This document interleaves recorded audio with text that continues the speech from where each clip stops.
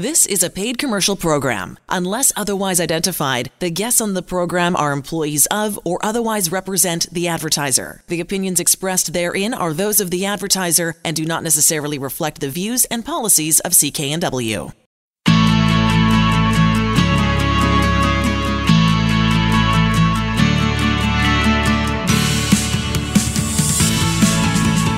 Welcome to Dollars and Cents. I'm Elaine Scollin along with Blair Manton from Sands & Associates. They're experts in helping you get out of debt. I was having lunch with a good friend of mine this week, and we were talking about his daughter. And I said, so, she's going into grade 12. What's the next step for her? What's she thinking about? And he explained, And I said, oh, boy, education's expensive compared to when I went to school and possibly even when you went to school. Yeah. And he said, oh, well, she has this amount of money. Grandparents, et cetera, have given her. So I just thought to myself as he was explaining it, how fortunate she is to have this large sum of money to figure out where to go and how to go and what to take. And we know that is so not always the case for people who are graduating high school and entering into university or college or whatever. And I think it's great that you've got this survey that we're going to talk about from the Canadian University Survey Consortium.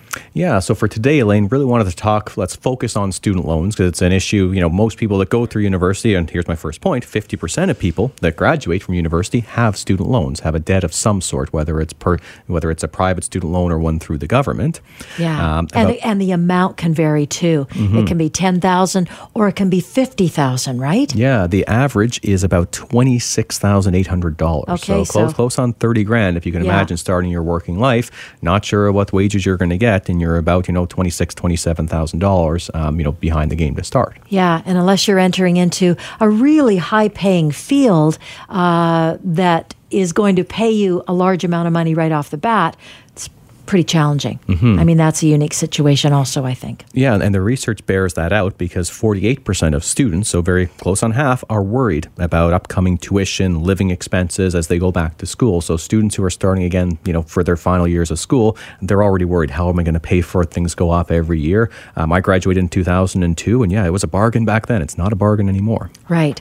And depending on where you're going to school and how you're living, if you're in the Lower Mainland or the south coast of Vancouver Island, the costs are different now than they were last year, let's say, certainly in the Lower Mainland, but especially the south coast, Victoria area. It's very expensive to live. Plus, there's a very smaller percentage of where you can for students. And we know that that's the case in other parts of the province as well. So it's a real concern for folks. Yeah, and even, previously, maybe a bachelor's degree was what you needed. You can move on, get an entry-level job and move up. But now that's usually not enough. So, we anticipate that student loan debt is going to continue to rise because almost 40% of people who graduate from university, they intend to apply to grad school. So that's a pretty significant portion.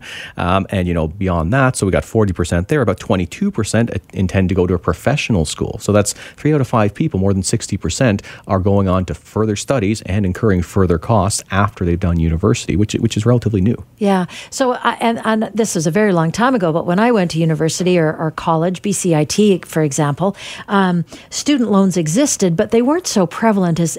Is it different today than it was, let's say 30 years ago? Yeah, there's definitely been an evolution, and we don't need to go into all the gory details, but just giving a bit of a highlight because there is potentially some clients that I see that owe their student loans to 2 or 3 different, organizations, all for government student loans because there's been some changes. So student loans started in 1964, and then until 1995, all loans were provided by the banks, and you also repaid the banks. The government of Canada just guaranteed that if you don't pay the bank back, the government of Canada will keep the bank whole, essentially. Okay. So from 64 to 95, not too many changes. In 1995, the government decided, hey, let's make a big change here. So let's do what's called a risk-sharing agreement, where we're not going to pay the banks back for all the defaults. We're just going to pay them a cash payment each year based on a model. And, some years the banks will win, some years they'll lose. How many years that lasted for, Elaine? I can't imagine. often? About 5. Yeah. Oh, really? Yeah, I was thinking less. Yeah. Oh, that's good. At least 5 years it worked. About 5 years. And, there's also, whether it's a conspiracy theory or whatnot, or whether it's true, but part of the quid pro quo of getting the banks to take over student loans, just a risk-sharing payment, was the Bankruptcy and Insolvency Act was amended at that point that made it way tougher for people to get out of their student loans. Interesting. So I think the government was saying, go ahead. No, you go ahead. Finish your thought. So I think the government was saying, okay, banks are worried about defaults. Let's tighten the law a little bit just to make you a little less worried. So not looking out for the consumer, looking out for the banks and changing the regime of student loans. Again, that's 1995. It's ancient history at this point. It is. But I think what's true today, and it was true then, is neither the federal government nor banks like to lose out. Oh, God, no. Right? Yeah. Still the same today. Mm-hmm. All right. So Government of Canada directly finances all loans issued since August 2000. Right. And how did that change things? Well, so again, if you had a loan before 95, you owed the government. 95 to 2000, you owed the bank. And now since 2000, you owe the government again. So again, if you had 3 separate loans, it can get a little bit complicated. Got it. But at the end of the day, all student loans that go into default, so if you're ever in trouble, they all get put into CRA. So Canada Revenue Agency is going to have the hammer, the heavy, so to speak, to try to get, exactly. Right? It to try to get things back on track. This is not a good news story, folks, just in case you haven't gotten on yet. Yeah, when CRA's got your loan, it's generally not a positive thing. No, because they're not very good with flexibility, let's say. Not very flexible with things. Yeah, once you're in default, the flexibility can tend to go away.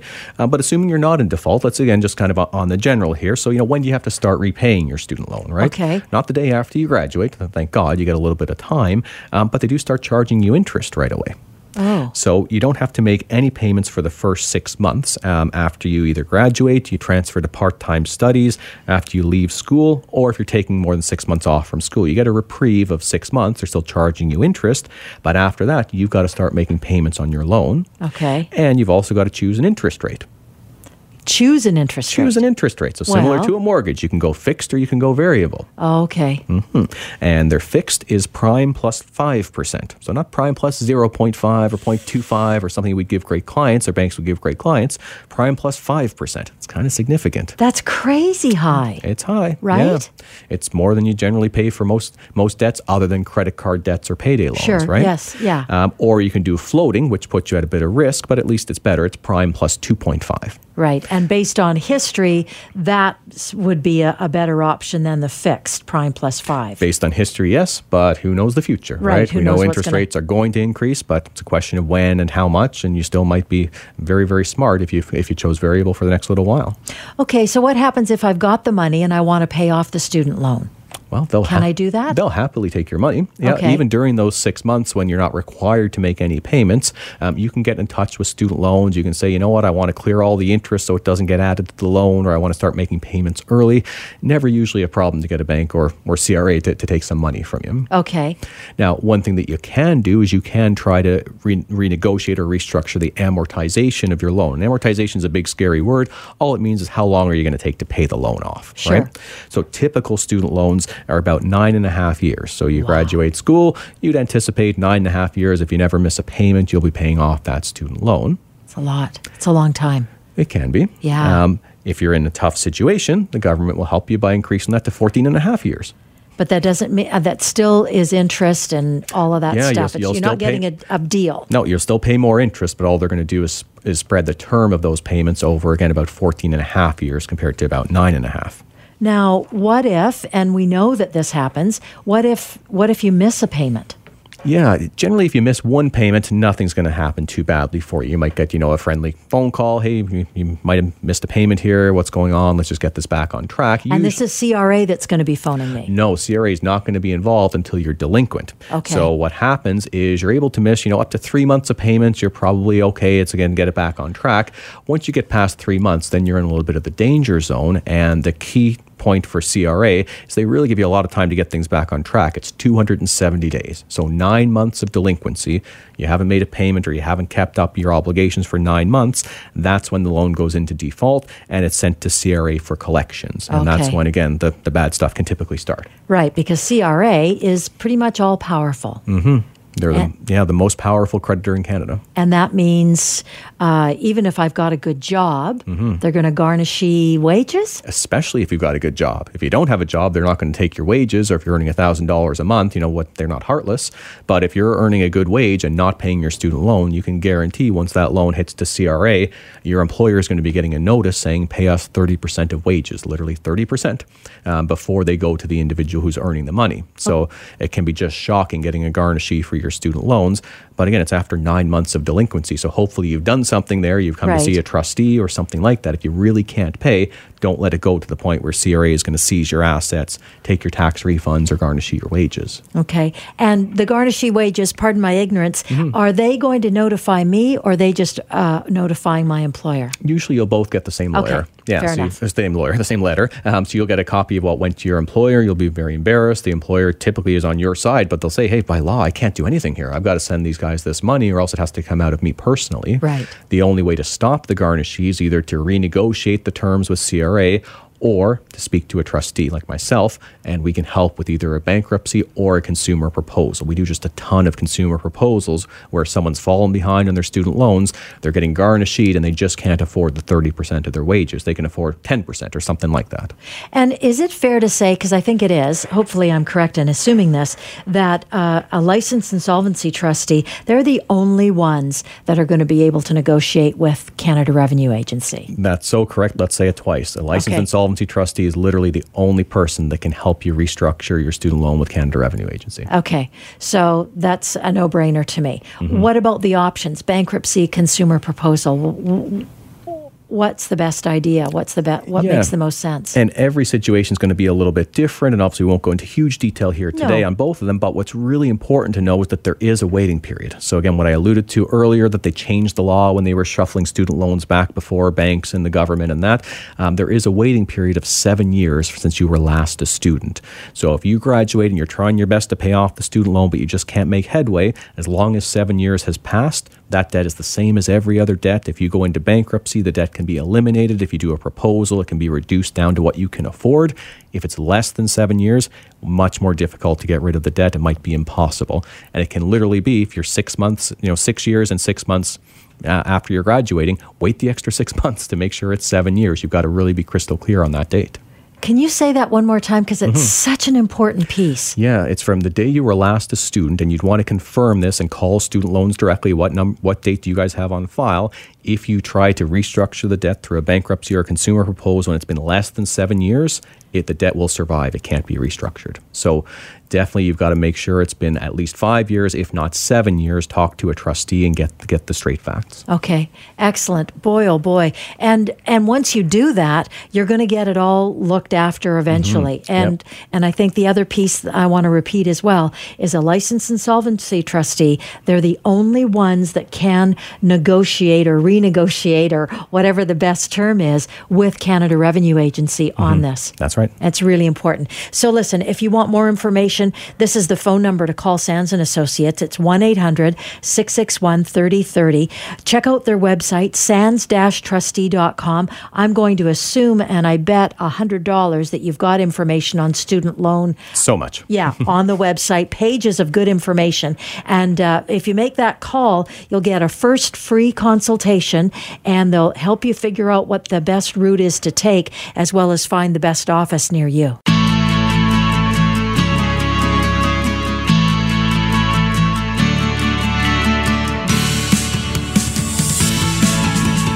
Welcome to Dollars and Cents. I'm Elaine Scollin, along with Blair Manton from Sands & Associates. They're experts in helping you get out of debt. So we talk a lot about debt and circumstances that people find themselves in, and situations and all of that. But how much debt is too much debt, Blair? I don't know the answer to that. Yeah, and that's an answer, Elaine. It's different for everybody, but there's definitely some core aspects, core questions, core attributes that you might be experiencing that can help you understand, okay, well, maybe I do have too much debt as opposed to something that's really comfortable. So, today we're going to talk about a number of things. But, for some people, too much debt might be $20,000. For other people, it might be $100,000. For other people, it's $5,000. Even a debt that might not seem that significant, especially compared to $100,000, that can just be crippling depending on a person's, income, their age, stage in life, and different factors like that.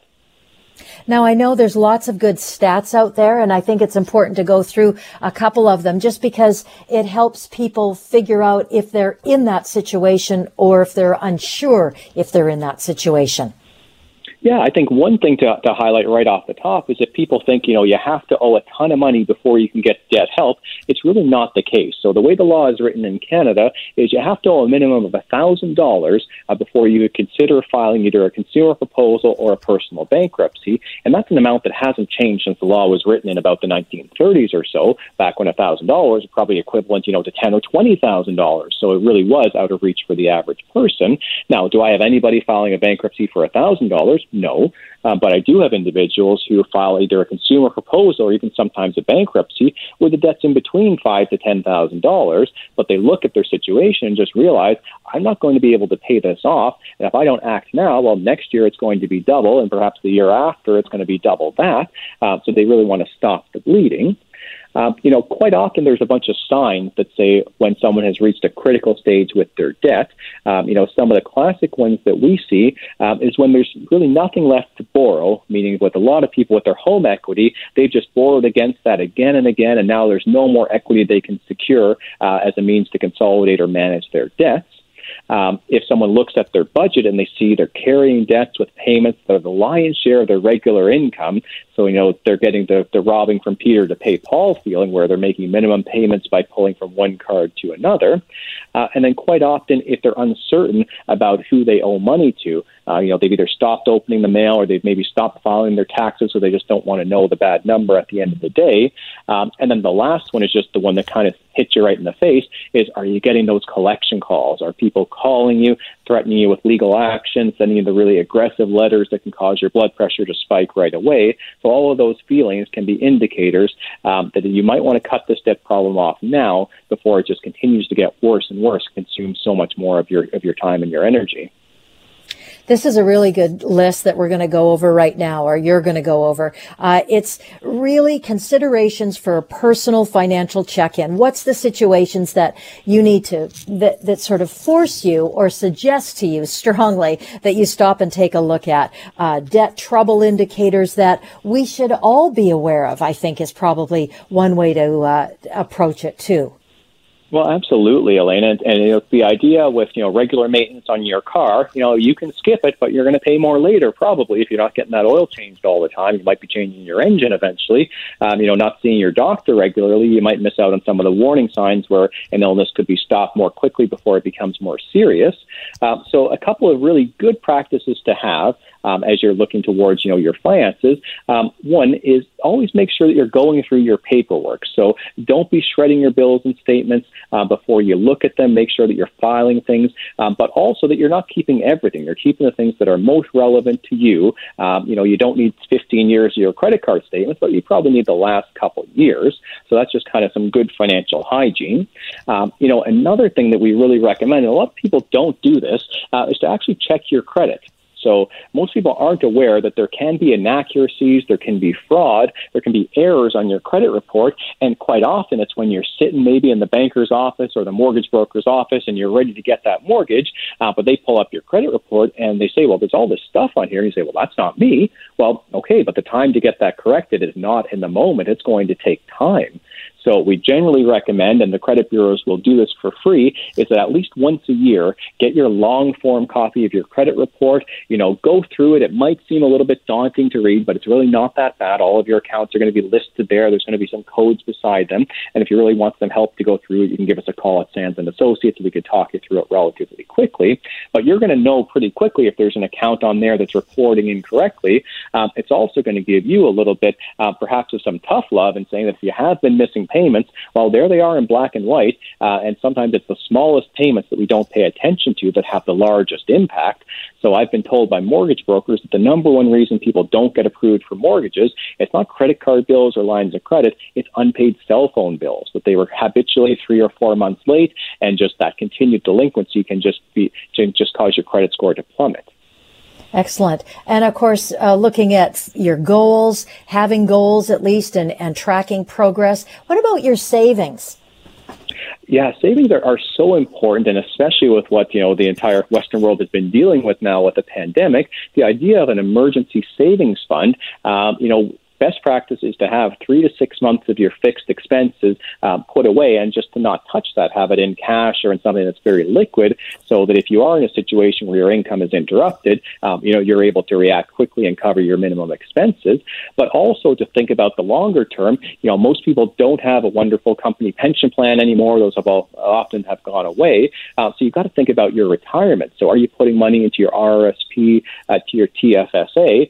And then the last idea is, just for, the fun that you want to have in life, whether it's a vacation or to buy something that you really want, it's going to be that much better for you if you're able to save the money ahead of time. So if every year you're going to go on a vacation, the idea of doing a monthly savings program, and a lot of banks will automate this for you or set up a separate account, so that when you do go on that vacation, it's paid for, and then you don't need to worry about getting the bill afterwards. It's going to cause you to maybe regret doing what you've done. Excellent. Do you want to mention the rule of 60 math? I think this is a really good tip for people. Yeah, this is a really simple way for people to understand, am I in a situation where perhaps I do need to restructure my debts? And it's pretty simple. What you do is you take your non-mortgage debts, so aside from your mortgage, but it could include your income taxes, your student loans, your lines of credit, and things like that, and divide that by 60. So if it was $30,000 divided by 60, it's $500. Does that number look like a monthly payment you could afford in order to pay off your debt in 5 years? And if it's the case that, oh my gosh, no, I couldn't afford to pay that, well, then what you have to realize is whatever you are paying on your debts, you're actually not getting yourself closer to getting out of debt. If you were in a situation where that number is more than you could afford, a consumer proposal or definitely a personal bankruptcy could be an option for you to explore that would actually reduce that payment and allow you to get out of debt inside of a 5-year period. So, sometimes you're on such long-term financing, maybe it's an 8-year consolidation, the monthly payments just look so low and you can handle those minimum payments, but dividing it by 60 should give you a sense, well, if you really wanted to get out of debt, that's at least what you would need to pay, and that's not even taking into account all the interest charges that are going to be against those accounts. Now, in wrapping up this segment, we've just got about a minute or so left, Blair. What are the options that you give people to help them evaluate what their situation is? Yeah, and that's one of the best parts of being a licensed insolvency trustee is we've got access to options that nobody else does, but we're also going to tell you about options that don't include us. So if someone comes to see us, we're going to listen to the situation. We're going to evaluate everything from a credit counseling program. We're going to talk to you if you wanted to negotiate directly with your creditors, what that might look like. We'll talk to you about if you might be able to consolidate your loan or perhaps get some of your home equity to help. We're going to talk to you about consolidating without borrowing using a consumer proposal. We're even going to explain to you about bankruptcy. And then finally, we're going to answer, well, what if you just didn't do anything? What if you didn't pay these debts? What are you really at risk for? So we're going to take you through all of those options.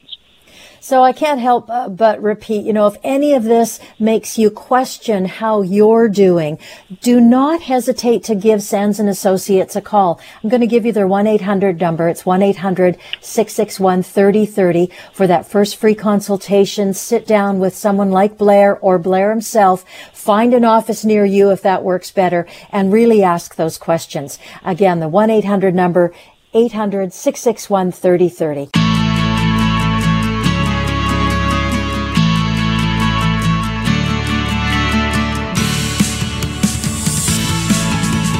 Welcome to Dollars and Cents. I'm Elaine Scollin along with Blair Manton from Sands & Associates. They're experts in helping you get out of debt. So debt solution questions, the questions that get asked all the time, and maybe some that people would like to ask Blair but are a little afraid to. I think this is going to be a great segment as everybody kind of gets a bit of an insight into what others are thinking, especially if you're sitting on the fence and not too sure what next step would be. I think this is going to be great to answer, to assist those people who are maybe not sure about taking that next step and giving you a call. What do you think? Oh, I totally agree, Elaine. And, having a debt problem is one of those things where you often feel like you're the only person on earth that's, let yourself get into this situation or is facing the collection calls or has more debt than they're comfortable with. And I think anyone that's listened to our show, or even if it's your first time, just needs to realize, debt's become a fact of life for a lot of folks. Oftentimes the reasons why someone got into debt have very little to do with bad financial decisions. They have a lot to do with the circumstances of life if something just happened to them. But even if it's completely out of your control, you can still feel alone, feel like you're the only person going through it. So for today, we're going to talk about a lot of questions we're commonly asked, and hopefully some of them will resonate for some of our listeners who might be having a couple debt questions of their own, or have someone in their friends or family or extended network who is having some challenges. Now, I know that you don't have them numbered like the number 1 question, the number 10 question, but this sounds like it's probably the one that gets asked the most. The best way to handle or settle credit card debts. Yeah, that one, there's very few people that we see that don't have some element of credit card debt in their overall debt picture. There might be the odd person who has just an ICBC accident or just some really bad tax issues, but just about anybody else, credit card debt is pretty well the mainstay of what most people have, and it can be some of the easiest debt to incur. It's quite easy to get approved credit card, even a first credit card, if you're just coming of age or as a recent immigrant. A lot of banks will want to take a risk of giving you that first credit card. And then once you have that, it's not too tough to get a second, a third, or so on and so forth. And the challenge is, it's pretty easy to get approved, but then once you start carrying a balance, the debt can really run away from you. So most credit cards are in the range of 20 to 30% of interest per year, which is, just that interest rate on its own, if you did nothing, your debts are going to double every about 3 years or so. So it can be really something that, you look at your statements one year and things seem okay. I'm just, making minimums. I'm going to be able to pay this off. And then a couple of years down the road, you just realize all you're doing is servicing interest. So in terms of the best way to settle credit card debts, one way that people aren't too aware of is to do what's called a consumer proposal. And the way a consumer proposal works is it consolidates virtually all the types of debt that you have, so, including any income taxes or things like that, but definitely your credit card debt and even any payday loans. And it allows you to make monthly payments to pay off what you're able to afford to pay off. So for most people, that might be in the range of, 30, 40% of the debt, something in that ballpark. But it stops all the interest, so the debt stops running away from you. And then you get a monthly payment you can afford to actually clear the balance back down.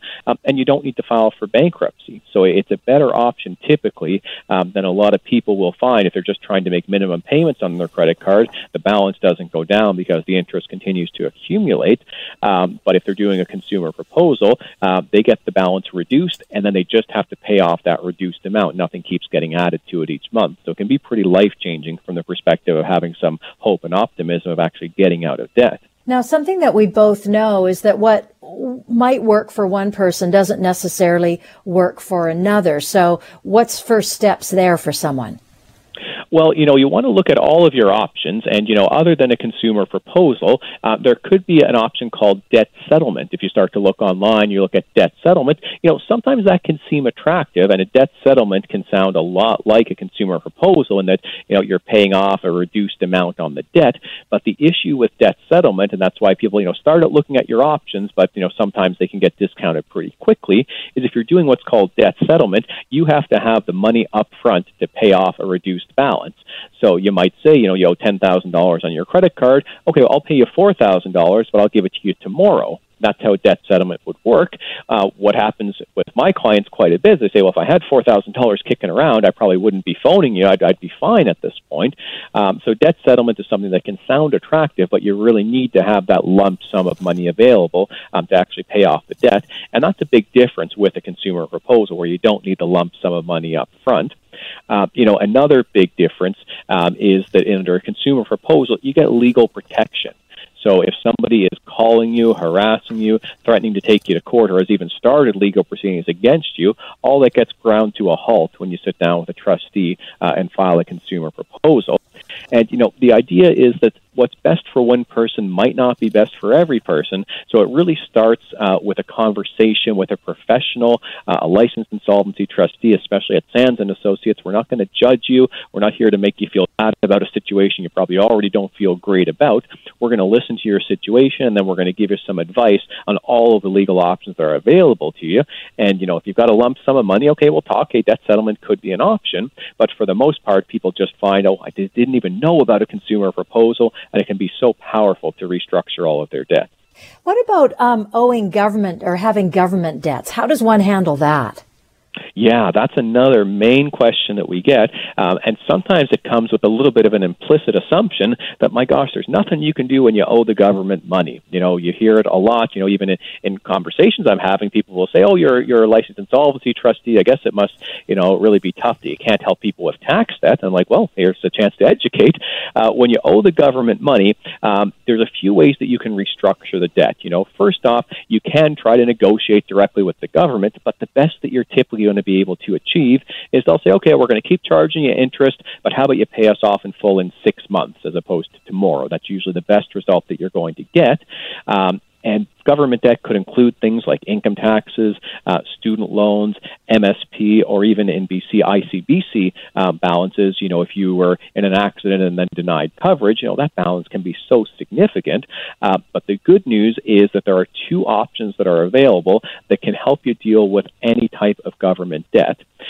So one is the consumer proposal that we've just talked about. That can cut down government debts exactly the same way that it cuts down credit cards, lines of credit, anything else like that. And what's really powerful also with a consumer proposal is two things. One is it's the only method that you can use to actually reduce government debt. So they're not going to make a deal with you to accept 30 to 50% of the balance, but if you do it with a consumer proposal, quite often they will make a deal. And the other aspect is it's also the case if you owe a number of people money and government debt is just one portion of that, all you need to get a consumer proposal approved is 50% by dollar value of the people that you owe money to say yes. So if you owed the government $10,000, but you owed Visa and MasterCard $11,000, for example, as long as Visa and MasterCard said yes to your proposal, it wouldn't matter if the government wanted more money or didn't want to participate in the proposal. They're automatically bound to be part of that proposal because it's been accepted by the majority of creditors. So it can be a really powerful option to help with government debt. So that's one way to deal with government debt. The other way is to consider filing for a personal bankruptcy. And again, this is a last resort, so you want to exhaust that if a proposal won't work for you.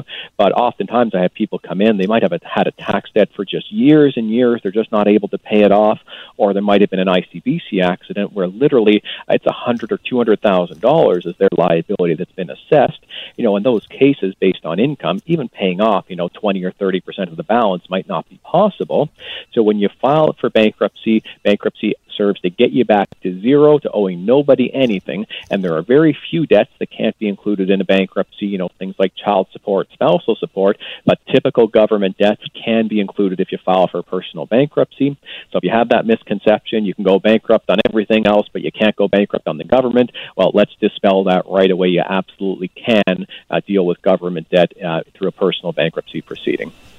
I just want to throw in here, too, that it's really important for folks to realize or know, possibly for the first time, that only a licensed insolvency trustee can help you set up and navigate through a personal bankruptcy. That's why it's so important to be, one, listening to this segment, which is a great one, but also call Sands & Associates if you want that assistance, even as a first step, just to talk to somebody about it. And I'll give you the phone number. It's 1-800-661-3030. or you can visit the website as well at sands-trustee.com.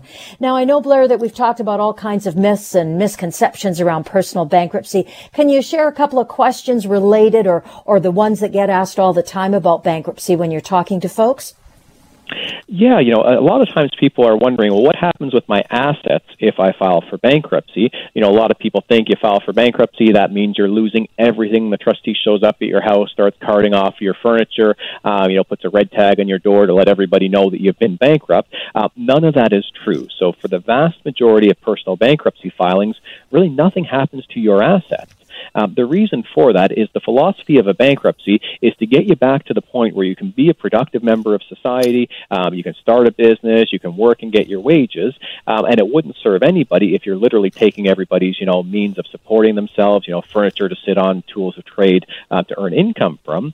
So there's provincial legislation. It varies a little bit province to province, but in BC there includes some exemptions, which means if you file for bankruptcy, you're able to keep these assets for things like equity in a vehicle. So if you have a vehicle, whether there's a loan against it or not, there's a certain value you're allowed to have. It's up to $5,000 in the province of BC. So if you file for bankruptcy and your car is worth less than that, or your equity in that vehicle after you deduct the loan is less than that, nothing happens to your vehicle. You just keep either making the payments or you just hold on to the vehicle. You don't have to sell it. There's an exemption for equity in your home, which most people don't know. They think that automatically, if you file for bankruptcy, you're going to lose your home. Absolutely not true. It's actually been a couple of years now since I've been involved in a bankruptcy where we've had to sell somebody's home. And the reason for that is for every person that's on title, so if it's a husband and wife, it's multiplied by 2, you're allowed up to $12,000 of equity after we deduct real estate commissions and legal costs of a hypothetical sale. So for most people, they've got a house where the mortgage is almost similar to what the house is worth, or maybe they've taken out some lines of credit against the value of the house.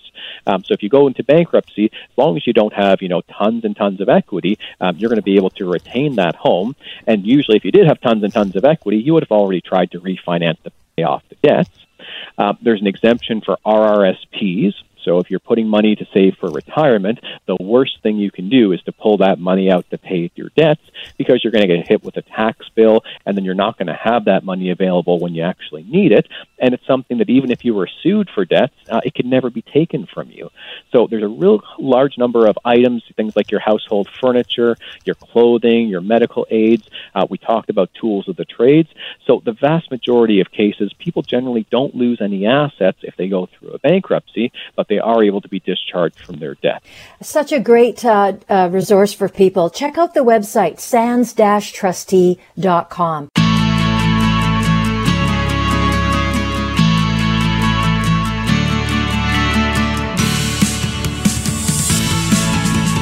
Welcome to Dollars and Cents. I'm Elaine Scollin, along with Blair Manton from Sands & Associates.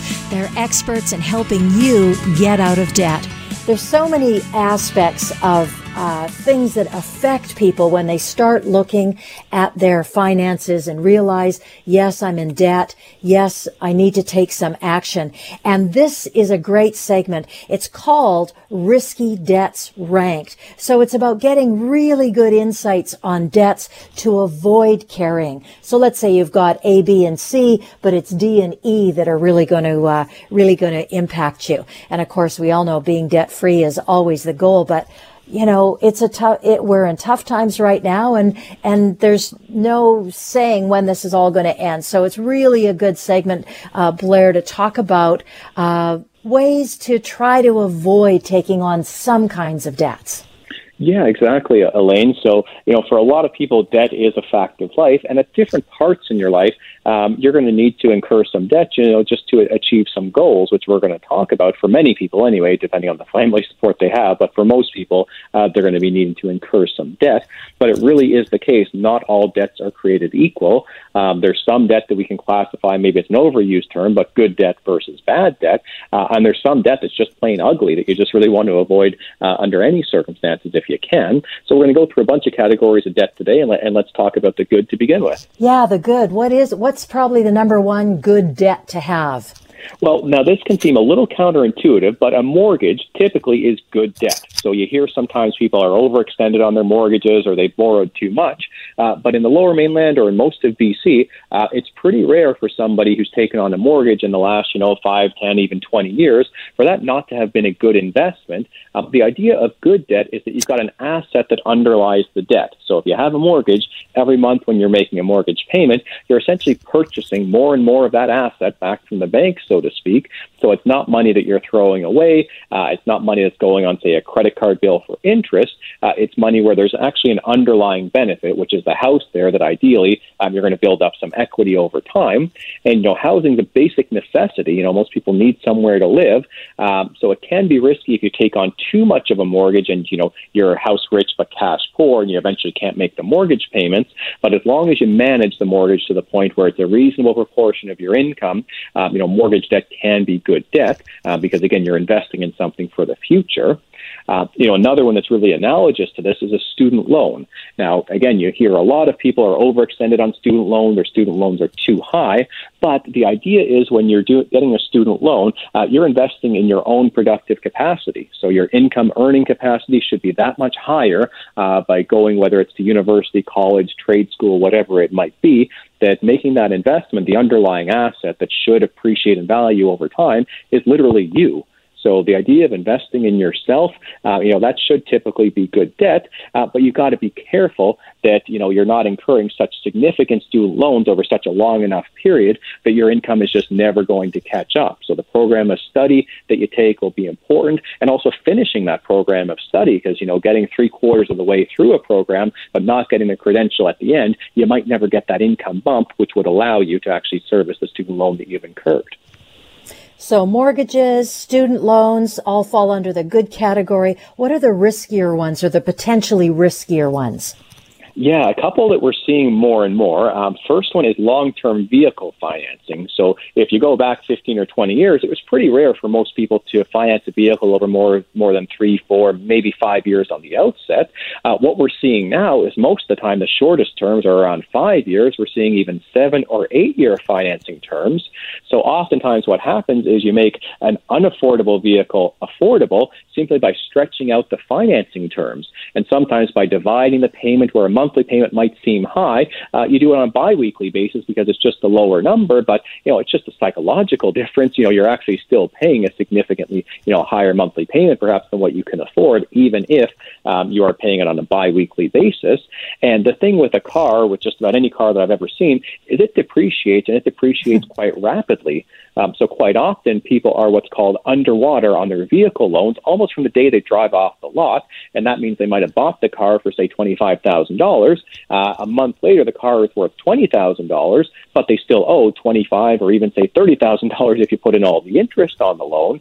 So it's a negative equity situation where they're paying off a debt where the asset underlying it is actually worth less and less over time.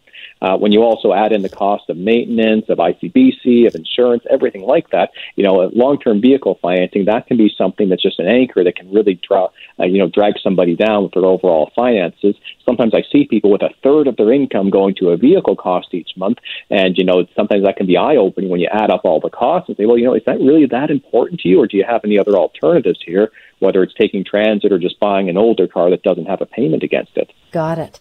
Now, I know that we talk about credit cards all the time, and they are a pretty risky debt to take on. And is that mainly because of the interest rate that we're talking about here?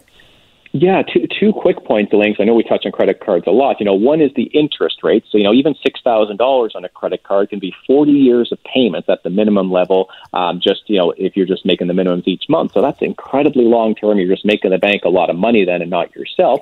But the other thing is just about every credit card debt that I see, there's nothing to show for it at the end of the day. It's just been used to fill a budgetary gap or for something that was fleeting and not enduring. So it's usually debt where you can't point to any ongoing benefit, but you're still being held accountable for the past. Got it. So I want to mention, too, if this information is sort of ringing that quiet alarm in the back of your head as you're listening to the facts about credit card debt, give Sands & Associates a call. It's 1-800-661-3030 or visit their website, sands-trustee.com. So what do you think what debts are the most risky for consumers to be carrying these days? Yeah, absolutely. Near the top of that list, Elaine, is payday loans. So payday loans, again, kind of similar to credit cards. They're easy to get. Anybody can walk into pick one of those money store lenders, and you can walk out if you've got a paycheck with some advance on that. But the amount of fees that you have to pay, it can be north of 500% if you add up all the interest, all the fees over time. And typically it creates a vicious cycle where it's not just one payday loan. You need a second to pay back the first, and then you reborrow the first, and then there's a third. I see people sometimes juggling up to 10 different payday loans, different due dates, and it becomes no kind of way to exist. So payday loans, they typically one breeds another, and it's such high-cost financing that, if you're getting it because you think you're going to be late on your rent, a better option is to go to your landlord. If it's just the first time, sit down with them, tell them, here's when you can pay. You might be amazed how quickly people will accommodate rather than see you having to go at 500% interest rates to borrow some money. Oh boy, 500%. That's crazy. I can't imagine holding a lot of government debt. Money that you owe the government is a good idea anytime.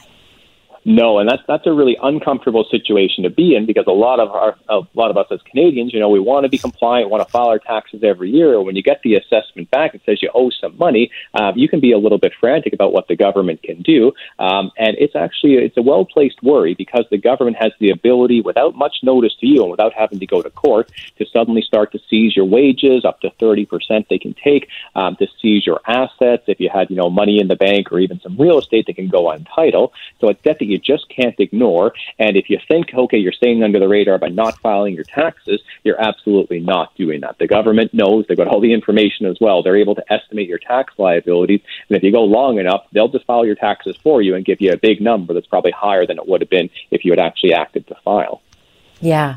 I want to zoom ahead just a little bit, Blair, because I know we've got other sort of elements of this discussion, but I can't help think that people must start to feel something when they start looking, taking a breath and looking at the monies that they owe and the debt that they're carrying, and how important that process is to start feeling. And what are the questions you should be asking yourself? Yeah, absolutely, Elena. And that's the idea, is if you're feeling uncomfortable about your debt, that usually means you're at least ready to have a conversation with a professional. And it might be, you're actually doing okay, your worry is misplaced. But I have very few of those conversations. Typically it's, I'm happy you called, wish you called a bit sooner. But, key questions for people to ask is, are you feeling worried or anxious about your debt balances?